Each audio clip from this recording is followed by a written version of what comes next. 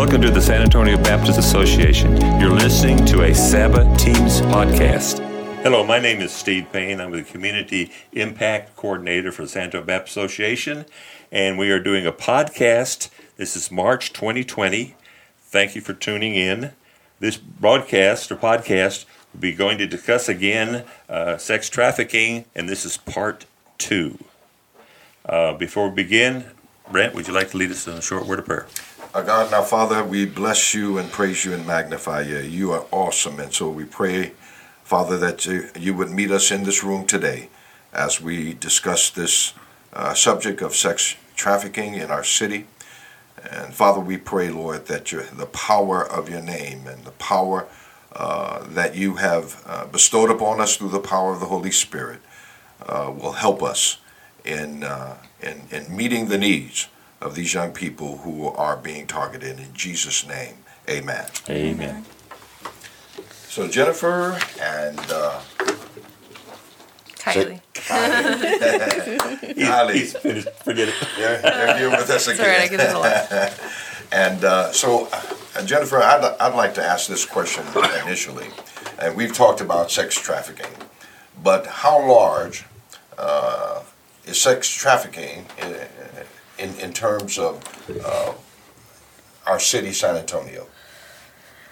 In San Antonio, because it is I-35 is known as the corridor for sex trafficking, and so it is a significant number.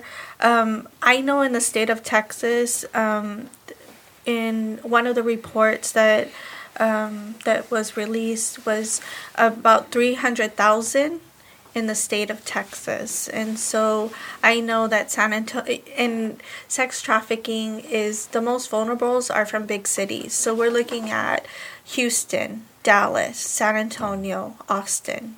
Those are the major cities that sex trafficking are showing the higher numbers. And 35 runs through 3 of those big cities. Yes, exactly. Into Mexico, basically. Wow. You said 300,000. Mm-hmm. And that's a year? Yes. Wow. And some of these children that are being targeted, could you discuss a little bit about how foster care people are involved in? So some of the reports are showing that, like I said, from 60 to 80% of these kids in the foster care system. And what's interesting enough, it's not just the kids that are aging out. It's in the overall system that 60 to 80%. In the beginning, I was thinking, man, 60, that's still a ridiculous number. 60 to 80% are, I'm thinking, aging out or ending up in sex trafficking. And when I went back and looked at the statistics, it was like, no, it's just if they've even been in the foster care system. So that number is even greater.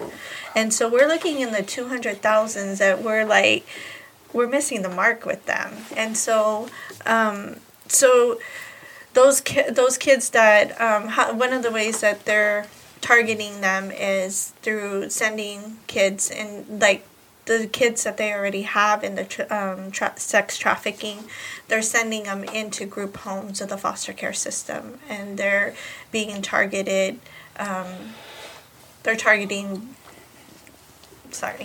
luring these girls. The girls are going in, luring them like, hey, let's run away. Let's forget this place, let's keep on going. And so then they get them to run away, and the traffickers are able to get them. So some of the caretakers themselves are involved? Mm-hmm. So like the foster care homes are actually calling up some of these sex traffickers and having vans meet as soon as they age out, just to get rid of these kids. Yeah, it's pretty sad. So yeah, the caretakers, a lot of them, well, not a lot, but some of them are involved in terms of just receiving the money. Mm-hmm. And I get that. But how are they using, I guess, their authority or their ability to get these children to get involved in sex trafficking? The children are very vulnerable as it is, because they don't really have that guidance that you would receive from an actual family. So just that vulnerability in itself, being told to do, some of these kids don't even know what they're going to be facing as soon as they walk out those doors. But I mean, the ones that are easily more persuaded, it's just not having that guidance in the foster care home. So not only are the kids in the foster care the most vulnerable, the ones that are most vulnerable are the ones that feel hopeless and depressed. You know, when a trafficker comes and says, you know, like, oh, I'm gonna love you, I'm gonna show you, I'm gonna give you a bit of hope, and we know that it's false hope, but you know, it's the illusion. You know, and they don't know that. Yeah. Until they get in. Yeah. And the other things are children that experience trauma. One of the awesome things that's going on in our city is, that has been going on in our city, is that they're teaching organizations and schools to look at the ACEs. And so those are looking at trauma and that have occurred. And the ACEs are trauma, recognizing trauma that has happened, and that could be a divorce, a death, a separation. You know, we think it's like a major trauma situation, and no, it's pretty much our everyday situations that have caused trauma in kids. And so those kids that have been through a trauma of a death or a separation or a divorce, they're vulnerable to sex traffickers as well. And so if you think about many of the kids in the foster care system, why were they taken away? Abuse, neglect, sexual abuse, you know, physical abuse. So it escalates their vulnerability. So it's not getting any easier. It's not getting, the numbers are not going down. They're going up, correct? No, correct. And because of that, and yes, we have organizations like Luminary, and other organizations that are trying to meet the needs of these young people. But what are some of the difficulties that you are facing in terms of just helping these children? So some of the things that we're doing is, one, we're building communities around them. We're providing them mentors, and that gives them, we know that bringing loving adults around them, loving Christian adults around them, brings a positive influence on them. And so that's one of the things that we're doing. We're also providing classes like Love Notes to them. It's a curriculum that it's like, it's really popular right now, with even like in the schools, but it's really awesome. It has godly principles that is put in a way that can be used in the schools. Yeah. And so it talks about relationships. And one of the things that I love about it is, like, it says, like, don't make rash decisions. Like, no big decisions 30, 60, 90 days into a relationship. When you think about traffickers, that's probably their period of grooming, right? That 30, 60, 90 days. And it's saying, it shows a lion, or it shows a kitty, and it shows like that at the first 30, 60, 90 days, you see a kitty because of the chemicals in your brain, you know, and so, and then after the 90 days, the lion comes out, you know, and you see who that person truly is. And so it really gives tools that maybe they didn't have a good family dynamic, and they don't know what a healthy, good relationship is. And so that's one of the ways. We also want to do education success. We know that those that have an education and have hopes and dreams to fulfill them are less likely to be vulnerable. And the other thing is that we'll do a financial literacy, and we want them to dream. And so, like, we'll do a financial literacy with an entrepreneurship. And so at Luminary, we also are connected to a business called BFI Treasures. And that BFI Treasures has vendors that where we want our students to go along with those vendors in a retail space to create their own business. And you have that right in-house? Yes. And it's my understanding that you have another business that somewhat supports. Well, that's BFI Treasures. Okay. So that's BFI Treasures. So it's a for-profit business, and we allow vendors to set up their items, and we sell for them. But you imagine the cost of having a retail space, a brick and mortar, and all the cost that goes into that. Sometimes it does make the dream impossible. Absolutely. But if we can teach these young adults, like, hey, we're going to support you in this. You dream. What is it that you want to, what items do you want to sell? What can you craft? What's your skills and talents? And then we're going to give you a space and opportunity to build your business there. Jennifer, what about education? A lot of these kids, 18, are probably just about ready to graduate from high school.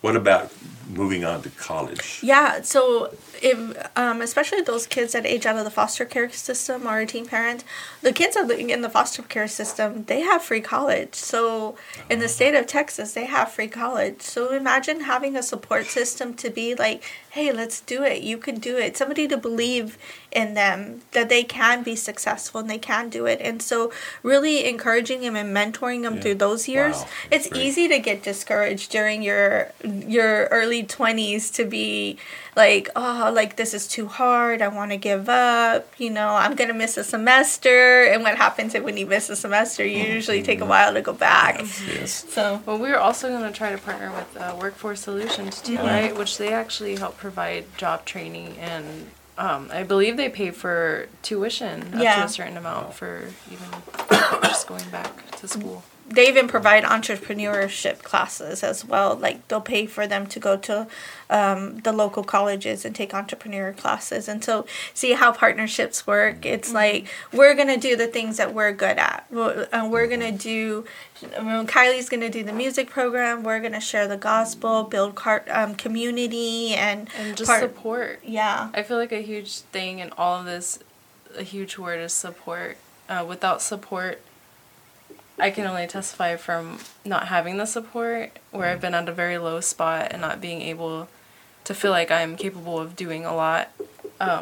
Having the support, even just being a part of this ministry myself, it's just really changed my life. I wouldn't be doing what I'm doing right now if I didn't have the support I already do from them. So. And that's Luminary, just providing that support.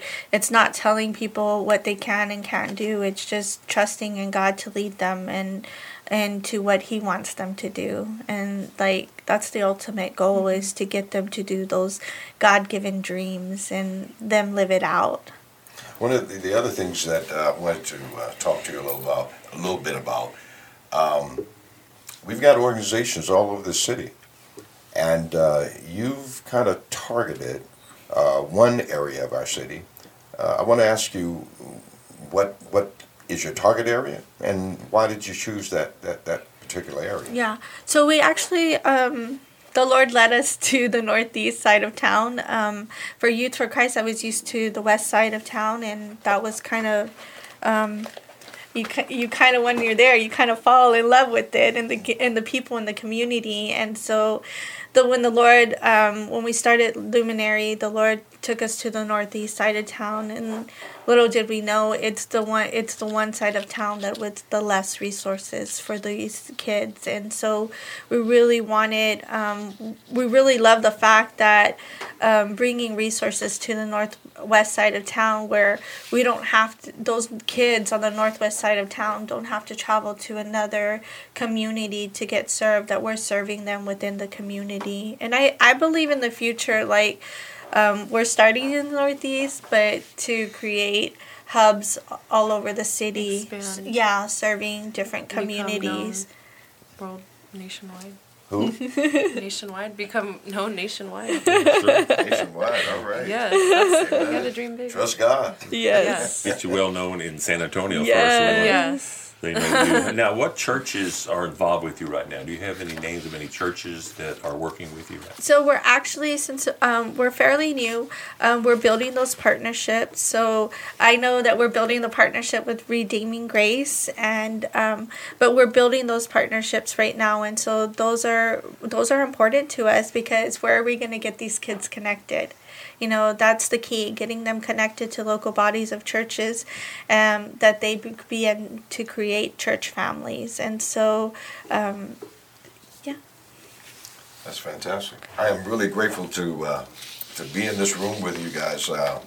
And it's amazing that in this day and time we still have this problem, but it exists and it's real, and we can't put a mask on something that's just out in the open. But Jennifer, I thank you and for just answering the call of God. He didn't mention Kylie, did he? Yeah, she's in the room. He didn't want to say the They don't word really know how Kylie. to say my name, so it's all right. Well, we thank you once again. We are going to do a part 3. Okay. I think this is a very interesting, very important subject, and we want to get a little bit deeper into it. So part 3 will be part of that, and then we will conclude in part 3. Once again, thank you for tuning in to Sabbath Teams broadcast and podcast. We've been touched with this topic, and we want to hear more. So stay tuned for part 3. God bless. Thank you for listening to this edition of the Sabbath Teams podcast. We look forward to continuing our conversation next time in hopes of better connecting, encouraging, and supporting churches for kingdom impact.